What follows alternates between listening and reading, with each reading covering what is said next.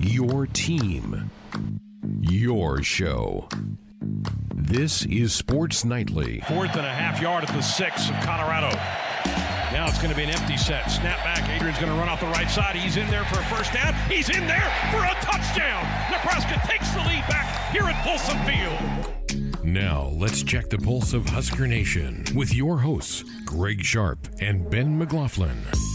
Josh Hilkeman in for Ben McLaughlin tonight. And we do have news on the McLaughlin family front, as last night at 9 o'clock, the McLaughlin clan has grown by one, as Kennedy Ann McLaughlin was born. She weighed 6 pounds, 11 ounces, 19 inches, and everybody's healthy and happy. Great news. So congratulations to Ben and Olivia. My theory is the 9 o'clock arrival is that Kennedy Ann did not want to hear a Sports Sunday without her daddy on it. So she said, I'm just going to wait till the show's over and then show up. Makes sense to me. That's a good theory. I hadn't thought about that the right at 9 o'clock is when Sports Nightly ends. So decided to wait to come until then. It all makes sense now. I think your theory is dead on.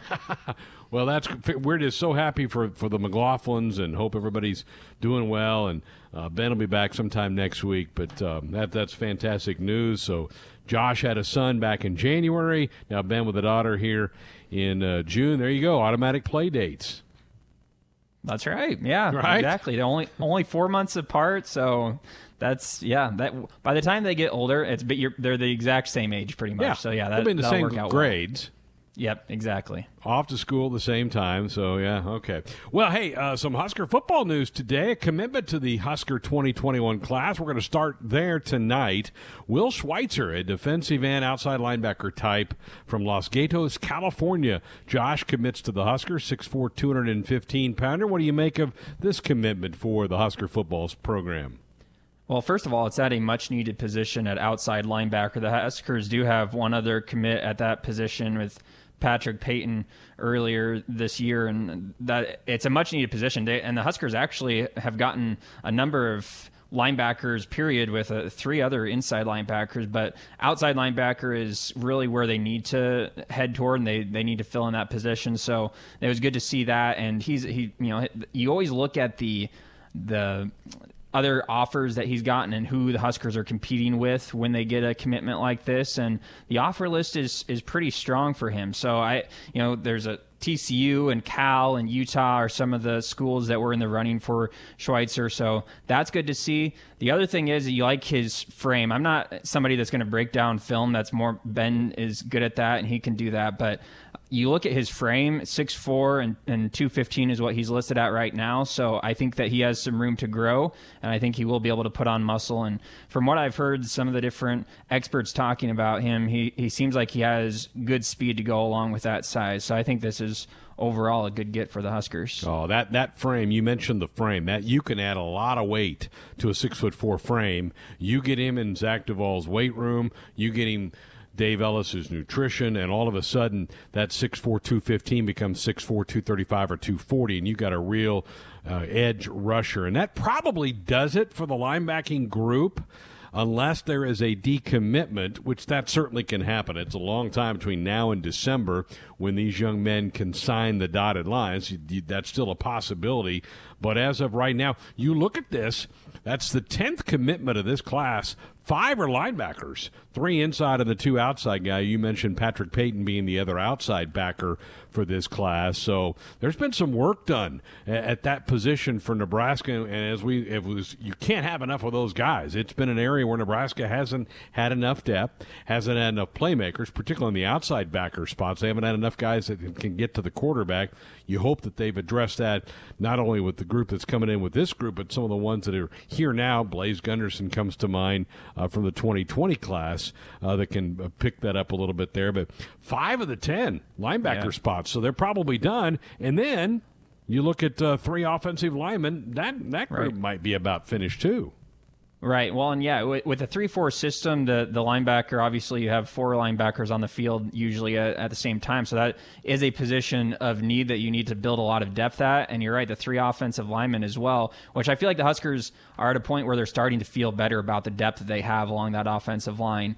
And that is a position of strength. One other thing about the Schweitzer commitment is that he's from the state of California, which is the first commitment for the Huskers from the state of California since Adrian Martinez back in 2018. So I saw that note come up today, and that was very interesting. In fact, I think that you and Austin on the SNBL stream earlier today broke the news when it came out, and you talked about the fact that he was from California and the fact that the Huskers really haven't hit that state in quite a while. So that was another interesting note to see the Huskers go back to that state. And I'm glad they did. I mean, we certainly heard a lot about Calabrasca during the Mike Riley era, where they made a big emphasis of trying to get Nebraska into that state.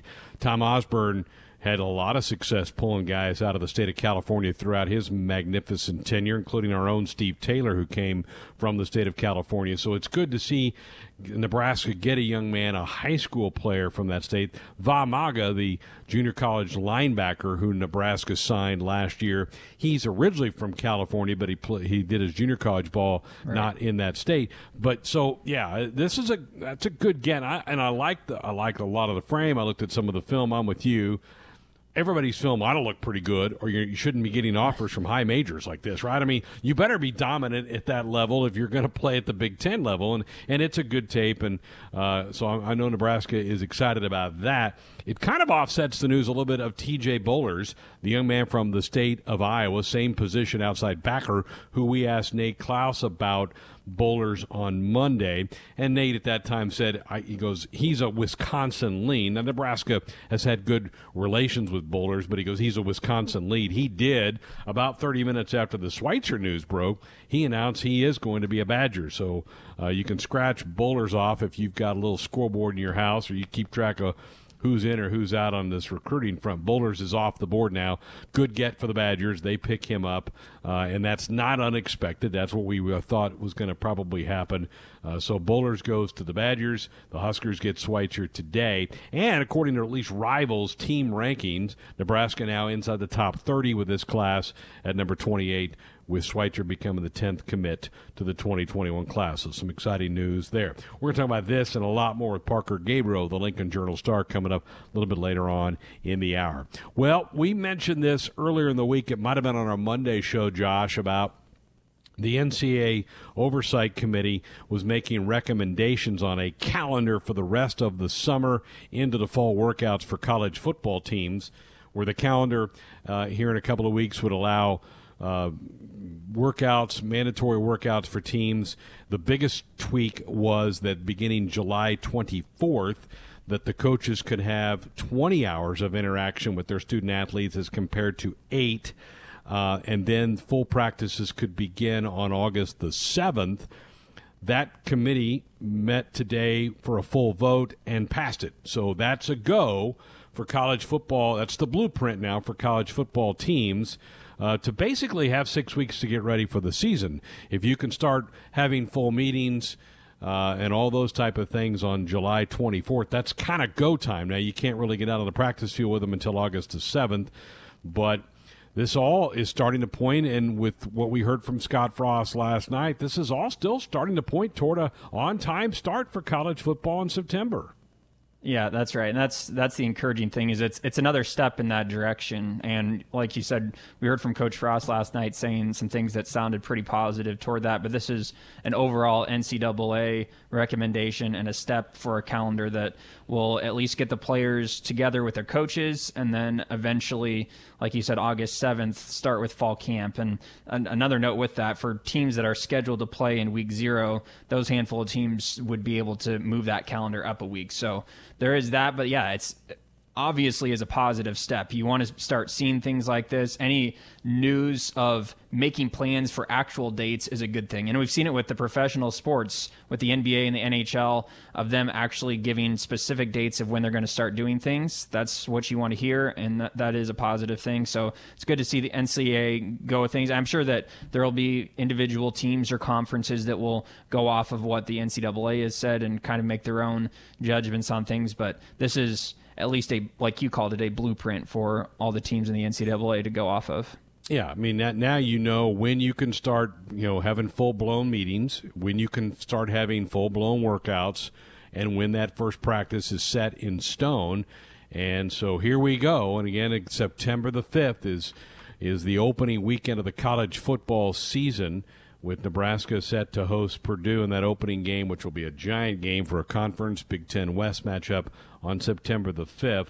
So what we heard early in the week with recommendations now is set in stone. This is the blueprint. And obviously things could happen if the virus comes roaring back. And we're hearing some stats today. Some of the southern states are seeing more positive results on the virus test. And that doesn't necessarily mean that their death rate hasn't really changed and their hospitalizations haven't changed much, but they are seeing more positive tests. Is that just because there's more tests being taken? Probably. I mean, that's what happened in Nebraska. Once we started testing more people, we certainly started to see more positive tests, although even those rates have gone down quite a bit here in the state of Nebraska in the last week to 10 days. That is fantastic news to hear that. Also, it's day 2 of the Major League Baseball draft. They started a couple of hours ago. They're well into this. The first pick of the second round was Dylan Dingler, the catcher from Ohio State. It's been a pretty good draft for the Big Ten. They've had some names come off the board with Max Meyer last night. That is continuing on. We were talking about this on the SNBL stream today, Josh, of the 37 players picked last night. Husker Baseball got to see 4 of those guys in their shortened season. Of the first 15 games, Nebraska saw 4 of those players that were picked last night. The 2 Arizona State kids, the shortstop Lofton from Baylor, and then Austin Wells, the catcher from Arizona that Nebraska saw in that Tony Gwynn Classic. It shows you that Nebraska's playing that really good competition, and Darren Erstad had pretty much set up this schedule, but I know Will Bolt wants to keep that going on. Nebraska's seeing some of the best when they line up these non-conference schedules. Right, and that's not including Max Meyer, who the Huskers would have seen later in the season, getting picked 3rd overall, which is crazy to think about. But, yeah, you're right. It does go to show the strong schedule that was set up, and I do think that is the way to go. Obviously, you want to win a good chunk of those games and gain some confidence going into the Big Ten schedule, but at the very least, when you're playing that high of a competition, you're strengthening your resume. You're going on the road for all of those games that are big-time opponents, and if you can come away with some wins in it, all the better. But yeah, it's all about setting up your resume for the NCAA tournament, which I totally respect that going forward. And you're right, the schedule was set up by Coach Erstad, but Will Bolt is definitely on board with it, and he wants his guys to be challenged. He wants to put his team in a good position going into the Big Ten schedule. So you're right. That definitely goes to show you how high of competition Nebraska is playing, given how many of those guys have been taken so far in the draft. Well, also, Michigan loses a pitcher in the second round, Jeff Criswell, who Husker fans remember seeing him last year, and he was a big part of them making it to the College World Series Championship Series a year ago. And then Michigan lost one of their top recruits, got drafted in the second round as well, so he's probably not going to be showing up in Ann Arbor next year for the Wolverines. We'll keep an eye on that and see if anything else interesting pops from that as well. Delighted to be joined now by Parker Gabriel of the Lincoln Journal-Star. Parker, good evening. How the heck are you? I'm doing well. How you doing? Fantastic. Summer's here. Temperatures warming up, and there's more and more talk of college football actually maybe going to happen in a couple of months. What'd you make of the Oversight Committee's passage of this calendar here this afternoon? Yeah, it's a promising step, obviously, and I think we've done so much qualifying, of everything, of anything positive since the pandemic started, and I think that's probably still prudent, to just say, okay, assuming everything stays on the track we're on and all of that, but it is a good sign. And I think there's some really interesting parts of that proposal when you're talking about voluntary workouts, just like Nebraska is doing now and has been doing since June 1st, continuing basically through July 12th, and then a couple of weeks of more supervised workouts, and then the 2-week mini camp, basically quote unquote mini camp, where they're on the field, they can use a ball, you can actually, practice football, but with no pads and no helmets, I think is a really good idea given how long teams have been away from the game. And not only that, but I wonder if it's something that might become part of the college football calendar going forward, because coaches and players both, you would think, would be in favor of a little extra time in the summer, out of the weight room and actually playing football with a ball, even if it's not in pads. How far do you think Nebraska's behind folks because of only getting 2 spring practices in and not making a bowl game? Yeah, I think at this moment they're probably still quite a ways behind, but that's where that 2 weeks is going to be really critical. And now everybody in the country is going to get that 2 weeks, so it's not necessarily an advantage for Nebraska. But if you're working, on a regular, say 5 days a week or something like that, hour or an hour and a half during those 2 weeks, you can get a lot of the installation. To me, that's probably, and we'll see how it goes, but playbook-wise, installation-wise, it's going to be heavy toward that. And every year, when you get to preseason camp, you do have to spend some time, hopefully not very much, but a little bit of time at least, going back over the things you installed in the spring. You've got new players. It's been 3 or 4 months since spring ball. And so in this regard, Nebraska might be able to be as efficient or a little more efficient in just getting that stuff installed and then rolling right into a normal preseason camp in August. Again, we're visiting with Parker Gabriel of the Lincoln Journal-Star. He covers Husker football. The J.D. Spielman news, we finally got, as I mentioned to Coach Frost last night, closure on that story. Surprised at all that he's no longer part of the program? Not really. I do think that the door was open, probably, theoretically right up until JD entered his name in the transfer portal at the beginning of this week, probably realistically more like, until the last few weeks. I think that when Scott said at the beginning of spring ball that they were hoping to have him back for summer workouts, I think that was sort of, tentatively the plan at that point. But I'm also not surprised, about what Scott Frost said last night with you, that, it was probably best for a fresh start. I know sometimes it doesn't compute to people because, J.D. Spielman was here for 4 years. But that can be the nature of college sports too. And so I'll be very interested. I think a lot of Nebraska fans, reporters, observers will be interested to see what JD ends up doing this year, because he's limited in some ways by what he's got to get done and the waivers he probably has to get in order to play at the FBS level. But there are a lot of options seemingly in play, and so it'll be intriguing to see where he ends up and what he ends up doing in the fall. To balance that, Parker, how big is it for Nebraska that Omar Manning is eligible in here and that Xavier Betts is eligible in here? Yeah, it's huge. And I would say this. I mean, I don't think that J.D. Spielman is in the transfer portal because both of those guys are here.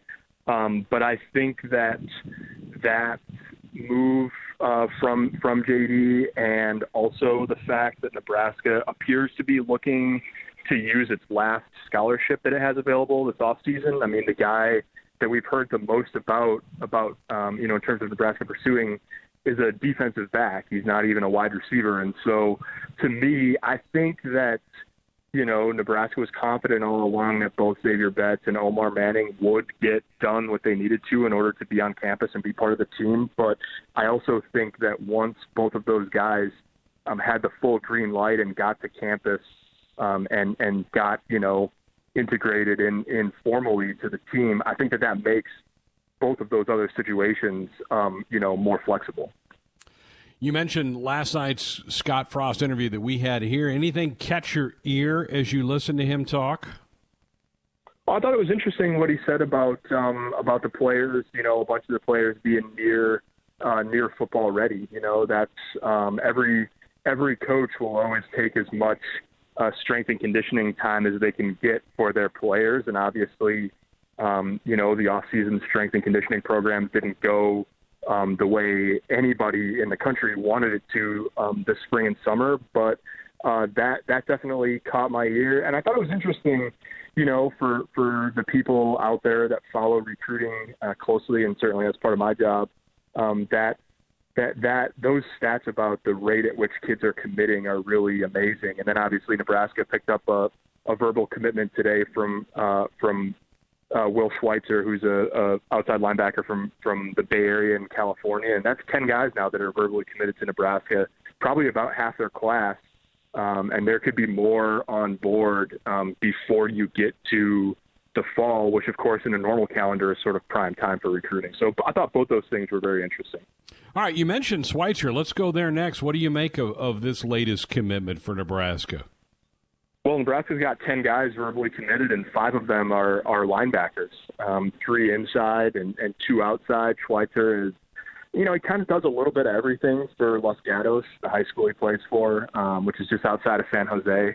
And he plays in the middle of the field. He rushes the passer. He plays tight end. But he's 6'4" and about 220 pounds, and that, that skill set in that frame, that's outside linebacker all the way. And if you look at, the 3 guys that they signed at outside linebacker last year, Blaze Gunnarsson, Nico Cooper, and Jamari Butler, and then the 2 guys so far this year verbally committed in Will Schweitzer and Patrick Payton from Miami. All of those guys are at least 6'4". 4 of them are 6'5" or listed at that. And you can just tell, it's no secret, that Nebraska wants to be bigger, longer, rangier, especially at outside linebacker. And I'm very interested over the next, say, like 12 to 18 months, how many young guys are going to get a chance at that position, because I think the answer, my suspicion is that the answer is going to be a lot.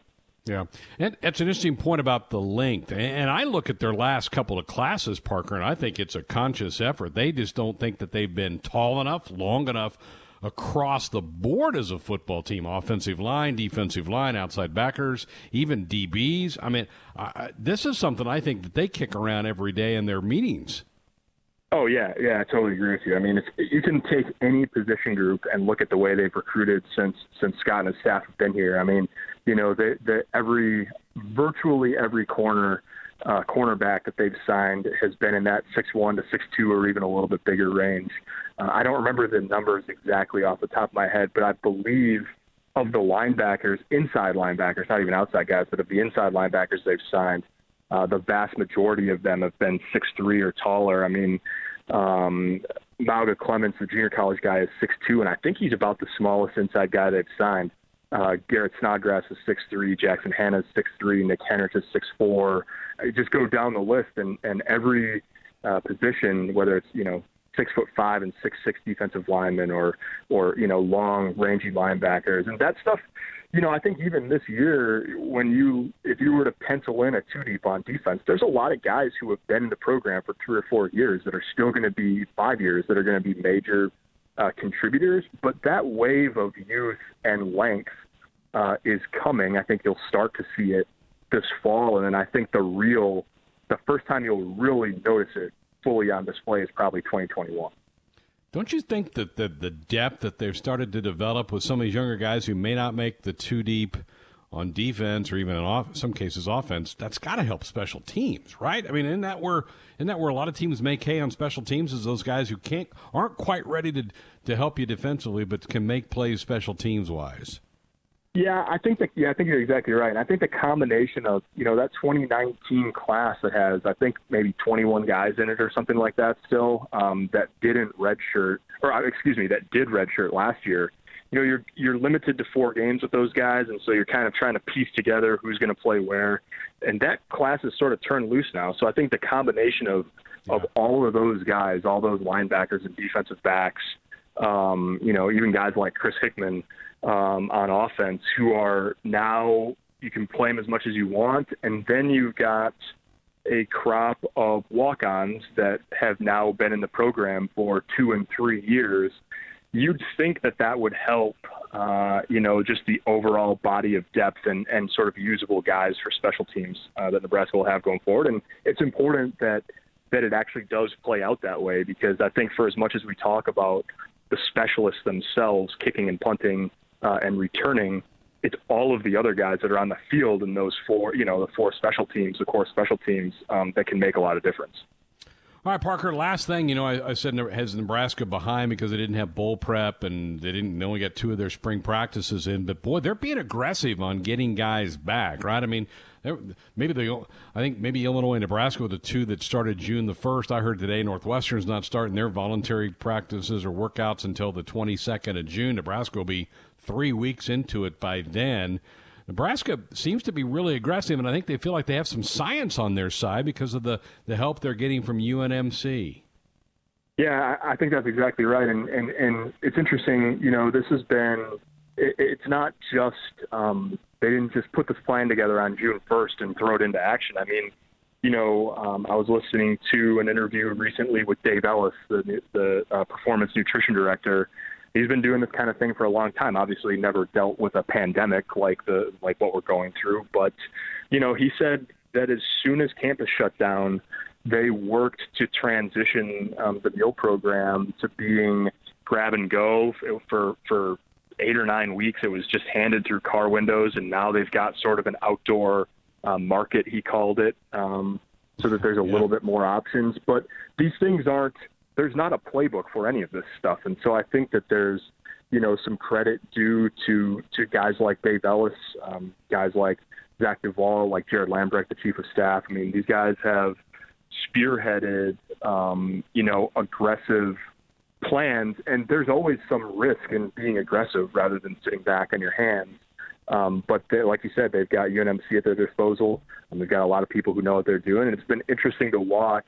And I think it'll continue to be interesting to watch how much Nebraska can and is willing to push it, and whether that pays off in the fall.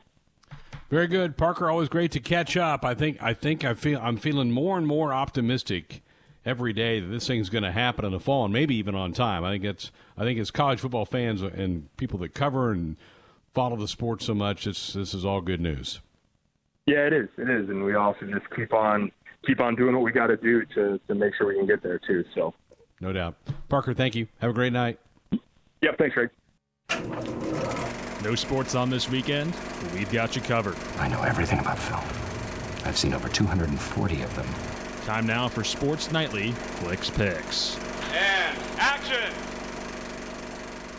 Time for this week's Flicks Picks. I'm going to go first this week. I'm a big Tom Hanks fan, and I don't know that I know anybody that isn't. I mean, just says great movie after great movie. One of the ones that I had not seen was Saving Mr. Banks, and it's the one where he plays Walt Disney, and he's trying to get the author of Mary Poppins to sign over the rights to him so he can make the movie that was a classic back in the 1960s. And then it's more about her and her journey and her background that led her to write the Mary Poppins thing that really was. And Hanks, I mean, he was a fairly big part of the movie, and in other ways he really wasn't. But it was okay. I enjoyed it. And here's a little snippet from Saving Mr. Banks. Mary Poppins is not for sale. I won't have her turned into one of your silly cartoons. Says the woman who sent a flying nanny with a talking umbrella to save the children. You think Mary Poppins has come to save the children? Oh, dear. Mr. Travers, what am I missing here? I'm wondering what I have to do to make you happy. You know, you've never been to Disneyland, and that's the happiest place on earth. No, please. Well, when does anybody get to go to Disneyland with Walt Disney himself? There he is. Where did she come from? Mary Poppins and the Bankses. They're family to me. Mary Poppins was a real person? So it's not the children she comes to save. It's their father. It's your father. You don't know what she means to me. I won't disappoint you. I swear, every time a person walks into a movie house, they will rejoice. Don't you want to finish the story? I enjoyed it. It's on Netflix, and watched it last Friday night with the family. We really enjoyed the movie a lot. Again, you can't go wrong with a Tom Hanks picture, so I'd recommend it. It's pretty good, and I'm looking forward to Long Gone Summer, the ESPN 30 for 30 about Sosa and McGuire's home run battle. That's going to air this Sunday night. Yeah, that's going to be fun to watch. Victoria and I watched Saving Mr. Banks a couple weeks ago. I'm surprised I didn't have it on Flicks Picks when that happened. But yeah, we liked it, and yeah, it was good stuff. Obviously, Tom Hanks is solid. Awesome. what I'm going to be watching and have been watching, my in-laws, my brother-in-law and or brothers-in-law and my father-in-law, we all started watching the show Lost again, and it's been a while since I watched it. I think I watched it back in like 2012, 2013, that era. So it's been kind of good. We've gotten through a couple episodes. We're going to, one or two episodes at a time, and then kind of having a discussion about it, trying to relive it. So it's kind of fun having a little bit of a discussion group to talk about it with. How many seasons was Lost? Do you remember? 5 or 6, I think. Yeah, okay. It might have been, yeah. Yeah. Austin? So I'm still going through Brooklyn Nine-Nine. I just got to the start of season 4. I heard my favorite line of the series so far. Peralta gets hit by a car after he's already injured, and he's laying in the hospital bed talking with Terry Crews, and tells Crews that the doctor said all the bleeding was internal, but that's okay because that's where it's supposed to be. So yeah, his delivery, the setup was great. And I'm also watching Uncut Gems, the newest Adam Sandler movie, with my roommate whose birthday it is today. So shout out Andrew, happy birthday. Have you enjoyed it? It's been quite a ride. I'm not sure. I don't know exactly how to describe it. It's fine, not my favorite, but it's okay. Okay, yeah, very good. That's this week's Flicks Picks from Greg, Josh, and Austin. He's originally from New York, but now calls the second city his home. He prefers seeing a yellow card over an icing call. His choice in pizza is still up for debate, but his knowledge of sports spans from boxing to yachting. Sponsored by Bathfitter. For the beautiful bath you've always wanted, kickstart your bathroom remodel by visiting bathfitter.com today. Now, here's the worldly Teddy Greenstein of the Chicago Tribune. Well, good chance to check in with our man from Chicago who's probably been glued to the television all day watching live golf, and not an exhibition but a real tournament. I wish I was there, Greg. I put in, for real, an offer. I said, hey, I'm willing to take one for the team. Send me down to Texas. I'll get you some original reporting, Chicago Tribune. They were not having it. Company-wide ban on travel. So absolutely. It was just great to see. I know, real competition and, certainly some goofiness. I think as it goes on, it's going to be fascinating to see Saturday and Sunday how it affects the players. I think the scores won't be as good. I mean, obviously they were good today. Guys are shooting 7 under, they're jacked up, they're talented. But a couple things. One, they won't have the adrenaline from the crowd. And two, when they hit these wayward shots, usually they can hit it off, a spectator's noggin and get a good bounce. And then also there are areas where the rough is tapped down. So none of that is going to happen. So I think the scores won't be quite as low as they would be as, when they'll have spectators again, hopefully in about 4 or 5 weeks. It's a great field. A lot of the top guys, minus Tiger, are in this thing. Yeah. Does it take away from you watching that there aren't fans there? Does it bother you as a viewer of golf at all? I think, look, I had it on today kind of without the sound. I was writing and just had it on as a curiosity. But I think that's still an interesting question. Saturday or Sunday, if it's close, if we're not hearing the roars, and if we're just hearing like the, a couple spectators with a casual golf clap, maybe it'll take a little bit away. I mean, I've been watching a little bit of the KBO, the Korean Baseball Organization. Not quite the same, but if it's 85% is good, that's we'll take it at this point. Yeah, no doubt. I mean, the exhibition things were fine that we watched a few weeks ago, but this is the real thing. I was really excited to see that today. Yeah. And I know sports fans are really excited about the ESPN 30 for 30 that comes up Sunday night, Long Gone Summer, which in Chicago, again, just like The Last Dance, Sammy Sosa's the centerpiece of this thing as well. I'm sure you're excited to see it. Well, I've seen it. So I wrote a little something. Dan Wiederer, who covers the Bears and the NFL for us, he and I did kind of like an email conversation back. We both watched it. We tried not to spoil the ending, although I think most people probably already know what happened. I don't think it's great. I think it's decent. It's very, very different from Last Dance. Basically, what this director did was, it is just, I said it's sort of like just running through a book of highlights. Okay, they start in spring training, and then comes April, and then in June, Sammy hits 20 homers, and then at the end of the season, there's one interesting detail at the end of the season that I didn't know. McGwire was so gassed, he actually told Tony La Russa, don't play me on the final regular season game. La Russa told him, "You're in the lineup." Too bad. Ed McGuire hits 2 more bombs. So if it hadn't been for La Russa, that record would be at 68 instead of 70. So I thought that was an interesting detail. Now, they don't get into steroids until the very end. And as it was going on, I thought, oh, my God, are they not going to address it at all?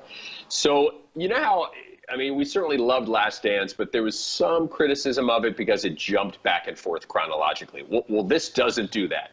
I mean, it is truly like flipping through a book, and it's certainly not very controversial. Sammy will offer some, lame excuses and lines about steroids. So it's enjoyable. It reflects the 98 season, which was pure fun. But I consider this documentary kind of like empty calories. When it's over, you don't really feel like you learned a whole lot. I think with really good documentaries, they make you think. This one doesn't make you think. But if you just want to have fun and relive the 98 season, which was incredible, go ahead and watch. You've had a lot of interactions with Sammy, even some recently. Where is his mind right now? Where is his head at right now?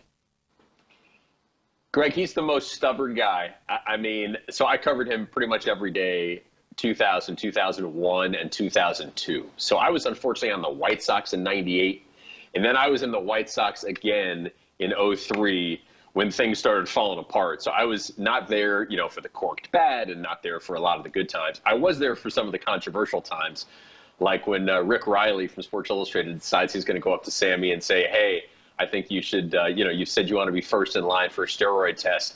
I made an appointment for you. Let's go ahead and do it on your off day.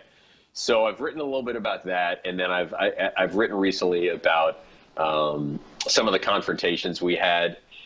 He's not the smoothest guy. I mean, sometimes you could joke with him, but other times he was very sensitive. And I remember one time he hits a ground ball off of Walt Weiss's glove, and it was after a Cubs victory, so everybody was in a good mood. And I said, man, the official scorer did you a solid, huh? And he goes, oh, you official scorer, buddy. So I thought he was kidding. So I was like, yeah, man, I write the stories. I decide what's a hit and what's an error. He gets all serious and says, you want to take a hit away from me? I said, Sammy, I'm just kidding. He goes, I got no words for you. And he walks away. And that's how he was. He would get extremely defensive. Like if you asked him about missing the cutoff man or taking the wrong angle on a fly ball, he would get very pissy. Like, so I described covering him like he was a superstar who demanded to be treated like one. Other guys you could mess with, Sammy, there's so much pride. And I think that'll come across in the documentary. Like, because he has so much pride, he simply cannot admit what we all know, that he took performance enhancers. That's how you go from a 165-pound toothpick when he comes up in the Rangers organization, who can run like the wind and has a great arm, to a 30-pound beast who's hitting 66 bombs. But he cannot admit it. If he just admitted it, I think his life would be a lot easier. But he's got all this pride, and sometimes that gets in the way of, what could be a nicer and easier post-retirement life for him. Teddy Greenstein's with us from the Chicago Tribune. We've been keeping an eye on the Major League Baseball draft. We're certainly into college baseball here, and so a lot of these names are familiar to us. One name that really was sort of familiar, but I don't remember a lot about it, was the Cubs pick of Ed Howard. Yeah. It seems like it's been a very popular pick in your area. Yeah, it couldn't be more popular. I mean, this is a kid who played at Mount Carmel, which is a school, really good athletic school here in the suburbs, that produced Donovan McNabb. And going into the draft, I'd heard Ed Howard was a late first-round pick. Lo and behold, Cubs have the 16th pick, and they selected. And there was a draft party in Munster, Indiana, in northern Indiana, not far from here, and Ed put on a Cubs hat. And it's interesting timing, given that Theo Epstein just a couple days ago talked about how he had failed. Like, the Cubs don't have enough minorities, certainly in high levels of the organization, and maybe not on the baseball field either. And now they take an African-American shortstop. And it certainly reminded me of the White Sox shortstop, Tim Anderson. So I wonder if, he's going to become a bit of a mentor for him. I mean, African-American participation in baseball now is so low. I feel like in the major leagues, I just saw a number, maybe it's only 6 or 7% of the league. Like when you and I were watching in the 80s, it was maybe 17 or 18%. So that's unfortunate. But I think this is a great day for the Cubs if it pans out, because I mean, who doesn't love a hometown hero? And he was on that famous Jackie Robinson team that played in the 2014 Little League had this city all fired up until it turned out that they were grabbing, it was like an all-star team. They were grabbing players from all these different areas, and I think they had to give up their crown that year. All right, very good. Well, I think I saw today that Northwestern's going to open up the doors for some workouts on the 22nd of June, right? Yeah, so we're getting closer and closer. You know, they had presidents and chancellors meetings Sunday, so I thought maybe some news was going to come of that, but it didn't. I was in touch with Jim Phillips the other day from Northwestern, and he says they have not decided on the schedule yet. It's going to be extremely interesting to see, do they start on time? Do they end on time? There seems to be a push to try to maybe end the season by Thanksgiving. You know, so if the rest of the student body at all these schools is going home and they don't want the whole back and forth, to risk the health of kids, because this country is going to have a second wave. I mean, I think we're already seeing it in a lot of the southern states that opened up early. So I think it's going to be probably pretty rough mid-fall, late fall. So the question is, can they do this whole 12-game schedule over 13 weeks, or do they try to do something more like, 10 games in 10 weeks? They're working that out now. They're analyzing different options, and hopefully we'll know, I guess, by July. Yeah, very good. All right, we'll go back, enjoy the rest of the golf for the weekend, and we'll look forward to chatting with you next week. Sounds great, Greg. Be well. But right now, time to welcome in a special guest to take part in our 7-on-7, Matt Coatney. Coat, how are you? Greg, I am so excited to be here. First of all, congratulations to Ben McLaughlin and Olivia on the birth of Kennedy. She looks great on the pictures I've seen on social media. Ben, welcome to the world of fatherhood. The fraternity welcomes you. It's the greatest profession ever, and could not be happier to be filling in for you tonight. I've listened to this segment for years. I've done a lot of things on this network, but I've never done this segment, so I'm ready. I'm kind of excited about it. All right, let's hope the guys are a little kinder to us than they've been the last couple of weeks, like plotting our own death and that type of thing. That is morbid. All right, let's get into it. It's summer. The Huskers are sharpening their skills with 7-on-7 drills. We're keeping Greg and Ben in shape during the offseason with some 7-on-7 of our own. 7 topics. A 7-nation army couldn't hold me back. From sports. For Manning, 7 touchdown passes. To pop culture. I never joke about my work, 007. It's time to go 7-on-7 on Sports Nightly.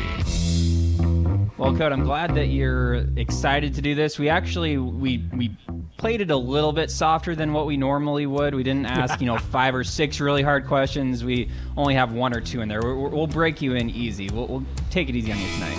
Sure, I believe that. All right, well, we start in with topic number 1. Today, of course, marks the 10-year anniversary of the Big Ten Conference officially accepting Nebraska into the league, and the Huskers are obviously happy where they're at right now in the Big Ten, but if you could form a dream conference for Nebraska across all sports, what other schools would be in it? And this is an important question, how many would be in your dream conference? I would go no more than 12, because I think 12 is the right number for a league. I think 14, and they're talking about 16 is crazy. And mine would be a mix of some Big Ten and some Big 8 schools. I'd go get the 2 Kansas schools. I'd go get the 2 Oklahoma schools. I'd add Missouri. Heck with Colorado, I'm keeping them out. And then I'd keep Iowa, Minnesota, Wisconsin. I'm not sure what I'm at right now, but it's kind of a combination of that. Coach, that's my dream right there. I'd love that. Okay, I'm going to go completely off the board here. I would go 10, because I don't like huge conferences. And I would get the Miami Hurricanes and the Arkansas Razorbacks in here, because I think you're going to travel like crazy.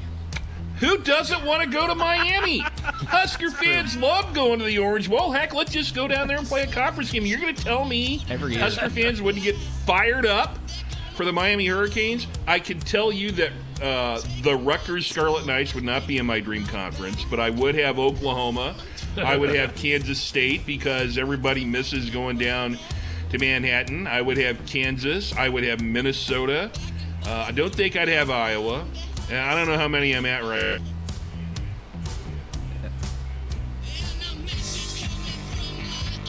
Did we lose him? Nebraska. Don't play nearly enough in enough sports. Okay, so my 10, I'm with you on the 10. The 2 Kansas schools, the 2 Oklahoma schools, that's 4. I would get the 2 Iowa schools, and then Wisconsin, Minnesota, and Missouri. There's my 10 with Nebraska. Love it. Okay, so I had Miami and Arkansas. That's 2. Oklahoma State. 4. Kansas State 6. Let me see here. Minnesota 7. Yeah, add Wisconsin in there. 8. And I gotta have Colorado. That's a huge rival. I know. Everybody hates them, but that's what makes them a good rival. 9. And Iowa State. I'd love to see Bill Fennelly again for women's basketball. Yeah, there's my 10. Very good. Now, Coatney, this was a softball. We didn't ask you to do anything negative, and yet you had to just throw Rutgers right under the bus. We didn't even ask you to do that, and you did it anyway. That's not a negative. That's like a given. Really? True. I mean, there's good people in New Jersey. Yeah. Everybody on this network's made that trip. We're all on the same page here. Yes, we are on the same page. We're thinking it. You said it. We appreciate that about you, Coach. Topic number 2. So earlier this week, a man broke into Miller Park in Milwaukee, and he took a joyride on a tractor, attempting to carve his name in cursive on the field. Now, Greg, I can see it in your face. I know what you're thinking, but this was not Lane Grindle. We have a name in the mugshot. Doesn't appear to be Lane, so we're good on that front. But if you guys could have your name forever engraved on the playing surface of a sports facility, where would that be? Wow. Okay. You know, the low-hanging fruit for this one for me is Busch Stadium in St. Louis. But I'm not going to say that because I think Busch Stadium is gorgeous. They've got that beautiful arch that they can mow into the field there. And that. I don't know if I'd want my name, but I would love to have my three-point call, you betcha, I think, mowed into Memorial Stadium in Baltimore. Doesn't exist anymore because I saw so many games there when I was in the Navy, and there was somebody who snuck into Memorial Stadium when I was living there, and they actually burned with gasoline their name in the grass there, and they had to chop all the grass up and play the game on dirt like a slow pitch softball game. So I always thought that was interesting. So I'd say Memorial Stadium in Baltimore that doesn't exist with my three-point call.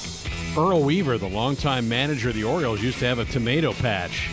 He grew tomatoes down one of the foul lines. Yeah. I'm going Arrowhead Stadium, guys. I want my name somewhere inside Arrowhead Stadium where I've seen a lot of Chiefs games, and now they're the Super Bowl champs, so put me down for Arrowhead. Fair enough. Josh, you'd be with me on that. Oh, yeah. I'm all over that. Target Field. Yeah. I'm with you on that, though. All right, topic number 3. Last week on Flix Picks, I talked about the new TV show Space Force starring Steve Carell, and there was news related to that show earlier this week as Netflix has apparently secured a global trademark to the term Space Force, and they did that before the U.S. military could. Now, this shouldn't end up being a big deal, as the actual military has a pending trademark within the U.S., and the only reason it would end up being an issue is if both enterprises started trying to sell the same types of products on the open market. But either way, a couple of questions for you guys.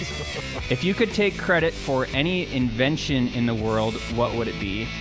And then going in another direction, what fictional character would you want to be in charge of your Space Force? So an astronaut, pilot, or general, something like that, that's on a TV show or a movie. I was a Trekkie. I like Star Trek, so give me Jean-Luc Picard, who was the captain of the Enterprise. So give me him. He's my fictional character to run the Space Force. I think he'd do a great job with that. What was the other part of the question? What if I could trade? If you could take credit for any invention in the world in world history, what would it be? Holy moly! There's a lot out there. Yeah. Tell you what, whoever came up with the old cell phones, that's a pretty good deal. I mean, think about how much that's changed our world, having a cell phone. So put me down for a cell phone. Well, personally, whoever invented the Post-it note, I hope made a lot of money. Because, as we can get as advanced as we want, and you can take notes on your phone or a computer, but you go into any office and you will find a bunch of Post-it notes. And if you can't, boy, they're going to order them. Okay. My second thing, I think I wish I would have invented is the disinfecting wipes that you can't find in the store anymore. Boy, my goodness. I mean, when I was a kid, we didn't have those things. You just used elbow grease and a towel. Now, in terms of fictional characters who would be in charge of Space Force, it would either be Underdog, because I think we'd be undefeated, or I'd go way off the rails and Matt Foley from Saturday Night Live living in a van down by the river. Oh, I think he's got the right demeanor for how weird can you be to be in charge of outer space military. I think Matt Foley would be perfect for that. Some quick research on the whole Post-it note thing. Arthur Fry is the name of the guy that invented it, and estimates have him at about $3 million in net worth. But there's a $400 million lawsuit for someone else claiming he invented them the year before. Oh no! A battle. I can't live without them. I mean, I live with Post-it notes, and I like being a technologically advanced guy. But man, I mean. Can you imagine a world without Post-it notes right now? No. Pretty crazy. All right, topic number 4. So The Last Dance is over. We've had a couple other ESPN documentaries. Greg just talked to Teddy about the upcoming Maguire-Sosa one, but Michael Jordan from The Last Dance, of course, and other things remains in the news. Earlier this week, he was part of a fishing tournament in North Carolina where he and his crew reeled in a 442-pound fish, a blue marlin to be specific. It was the 4th largest fish caught in the tournament that day. So we want to know, are you guys fishermen? And if you are, what's the biggest fish you've ever caught? Okay, the answer is no. You would think, being from Southwest Missouri, my best friend's dad sold bass boats forever. And I have sat on a boat with a lot of people. I failed. I'd say the biggest fish I ever caught was off a cane pole in Rudy, Arkansas in about 1973. I pulled probably about a 4-pound catfish out of a river. That's dinner. Yeah, well, duh.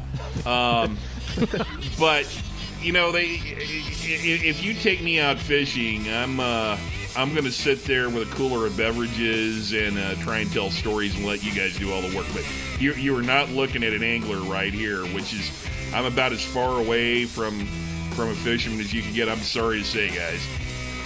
I'm with you. I'm not much of a fisherman either. I remember I caught, I think it was a bluegill I caught out in Colorado when I was a maybe 10, 12-year-old kid. It was a couple pounder. It wasn't 4. 4's pretty good size. No, mine wasn't 4, but I'm kind of with Code. Not much of an angler. Wasn't 442 pounds either. No. I can't even imagine that. I mean, obviously they're not just hauling that in the way you catch normal. Have you seen the fish, picture of it? It was huge. It was like 6 feet long, and it was big. Yeah. Crazy stuff. All right, well, speaking of basketball, last week the NBA announced plans to return to play in late July, and obviously there will be little to no crowd in the stands for these games. So this week it was floated out that the league is considering using crowd noise from the video game NBA 2K to simulate what a crowd would sound like. First, what are your thoughts on this? And then also, what's the smallest or quietest crowd you guys have witnessed at a college or professional sporting event? I'm not a big fan of artificially pumping in crowd noise. Music is fine. If they want to rev up some music, while guys are in timeouts, and I'm okay with that. I don't know that I really want to see them do that with crowd noise. But they've talked about doing that with the NFL. If the NFL doesn't have crowds, doing the same thing. Mm-hmm. And what's the smallest crowd? Oh, I've done some high school baseball games where there might have been, and it's cold, we're out there, blankets around us, and you've got a couple moms and dads kind of hanging in there rooting on little Johnny, but maybe 20 people at a high school baseball game, probably the smallest group that I broadcast in front of.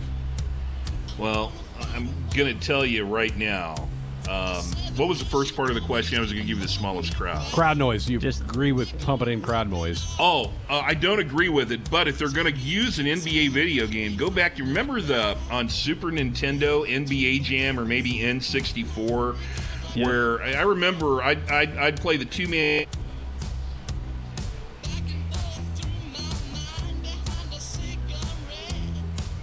game would say He's on fire. You remember that little phrase right there? Oh, yeah. If they could do that, if someone hit a couple of baskets in a row, then I think they should do that. Otherwise, I'm not a big fan of crowd noise.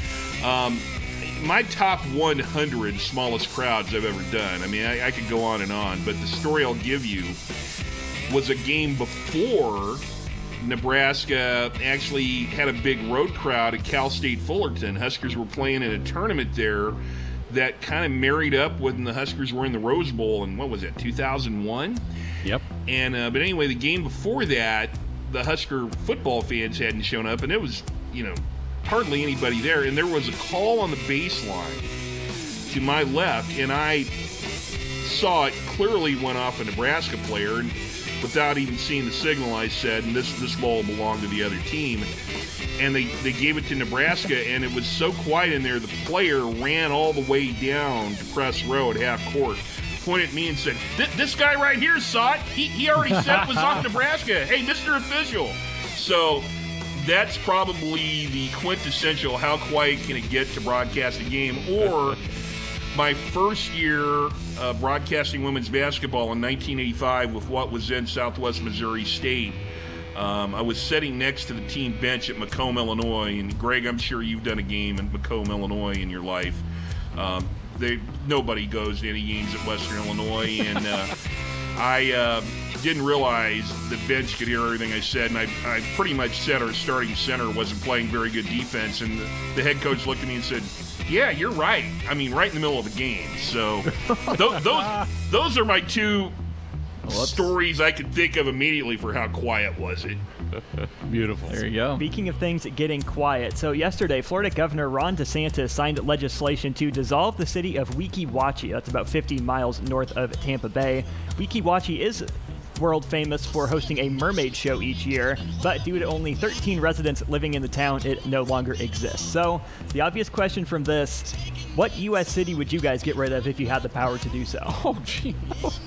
Okay, let me get back to Macomb, Illinois. There's, I have been, this is well documented. Whenever I've talked about a town that I wish I'd never been to, Macomb, Illinois is there, and it has to do with many years of college baseball trips and basketball trips and football trips. I've done a lot of games. They used to have one hotel in the town. You can't get there from here. The road was always out. There's nothing to do. I am not a fan of Macomb, Illinois. If you're listening from Macomb, Illinois, good luck to you. I'm not going to take back anything that I've ever said about it, and I've said it to a lot of people. Just not a fan of the Leathernecks or the Western Winds town. It's a fine school. I have no problem with people who go to Western Illinois, but how they ever get a recruit into that town, I don't know. I'm kind of in that same area. I'm going up to Rockford, Illinois. That's not much of a town either. That's Northern Illinois' campus there. That's one you're driving through and you're like, really? Somebody wants to come to school here? So we're picking on the state of Illinois, Coach. That's unbelievable. That's,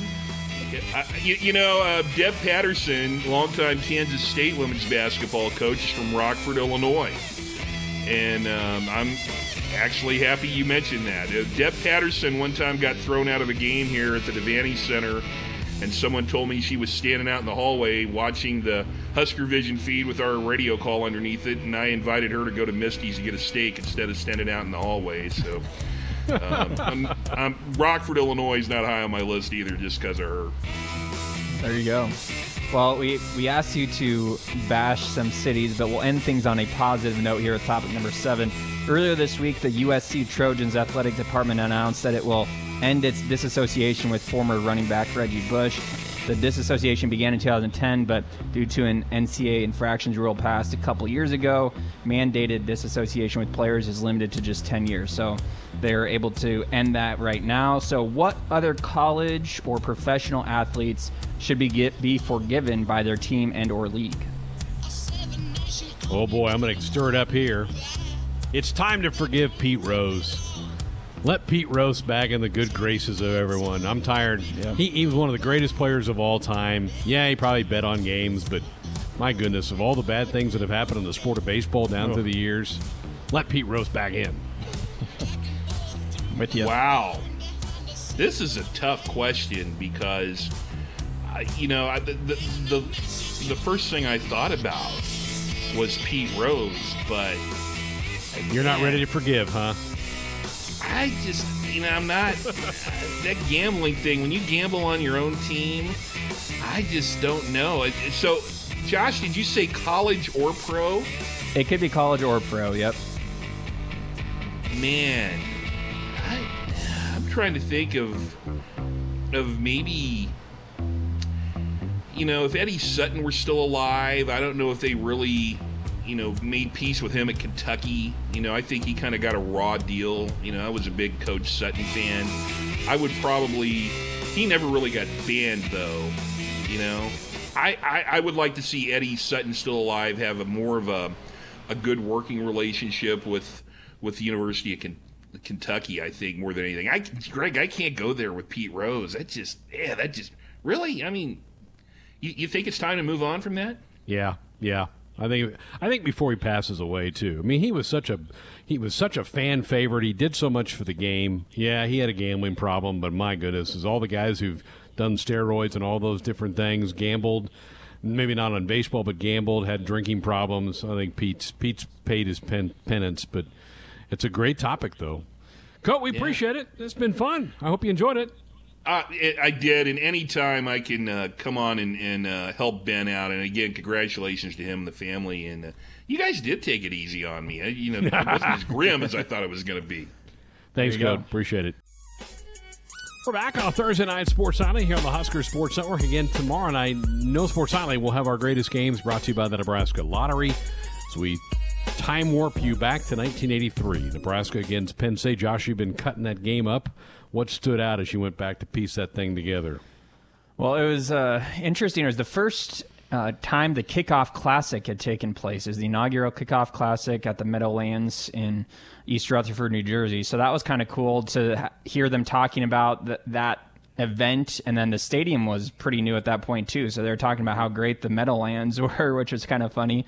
And then Penn State was the defending national champion, and the year before that, 1982, the two teams had played each other, and the Huskers lost. And if you'll remember, 82 was the year that the controversial out-of-bounds play happened, and the Huskers ended up losing that game to the Nittany Lions. And that was the only loss in that 82 season that the Huskers had. So they were coming into that 83 season. This was the first game of the year, and the Huskers were out for revenge. They were ranked number 1. They had the triplets, Gill, Rozier, and Fryer. So they were ready to go and playing Joe Paterno and the Nittany Lions, who are always good, the defending national champions, number 4 in the country. So it came in with a lot of hype, but spoiler alert, the Huskers ended up playing pretty well in that game. They dominated it. Yeah, you want to hear the first quarter. They got off to a great start. By halftime, that thing was pretty well over. So it'll be fun to hear that back tomorrow night here on Sports Night. It's been fun going through those. Also, tomorrow is our last game of the regular season for SNBL. Our playoffs start on Monday. So we're playing all 3 Game 162s tomorrow. And the playoff picture's pretty well set, except for my division. I only have a game lead. My Harriers only have a game lead on the Farmers, so I could still lose this division tomorrow.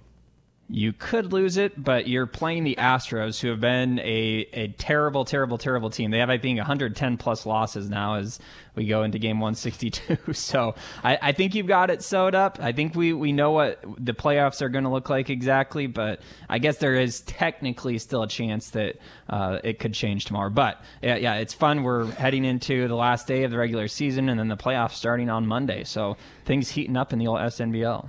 And Austin's team will play Nate's team in one of the Monday wild card matches, and we know Ben's team will be a part of the Monday wild card, whether it be against the Farmers, the fans team, or my team. That'll be determined tomorrow. So 11 a.m. If you're on a lunch break or something, want to tune in, you can access off Twitch. And we usually put the link up on our Twitter feed as we promote the games of the day around 11 a.m. So you want to do that, come on board. We had a couple new folks in the chat room again today. We have some fun. We talk about all kinds of topics when we get in that chat room, and then just kind of kick around a lot of baseball topics throughout that. So join us tomorrow for that. Callers and guests into our show, dial us up on our Sports Nightly hotline, brought to you by the Woodhouse Auto Family, bringing you more choices in brands, locations, and service. Experience the difference. Purchase with confidence. This is Woodhouse. Thanks to Matt Cote for spending some time with us on our 7-on-7. That was great having Cote take part in that. And always fun to hear from Teddy Greenstein from the Chicago Tribune, his insights on things that are going on around the sports world and in and around Chicago as well. It's been a fun hour here on Sports Nightly.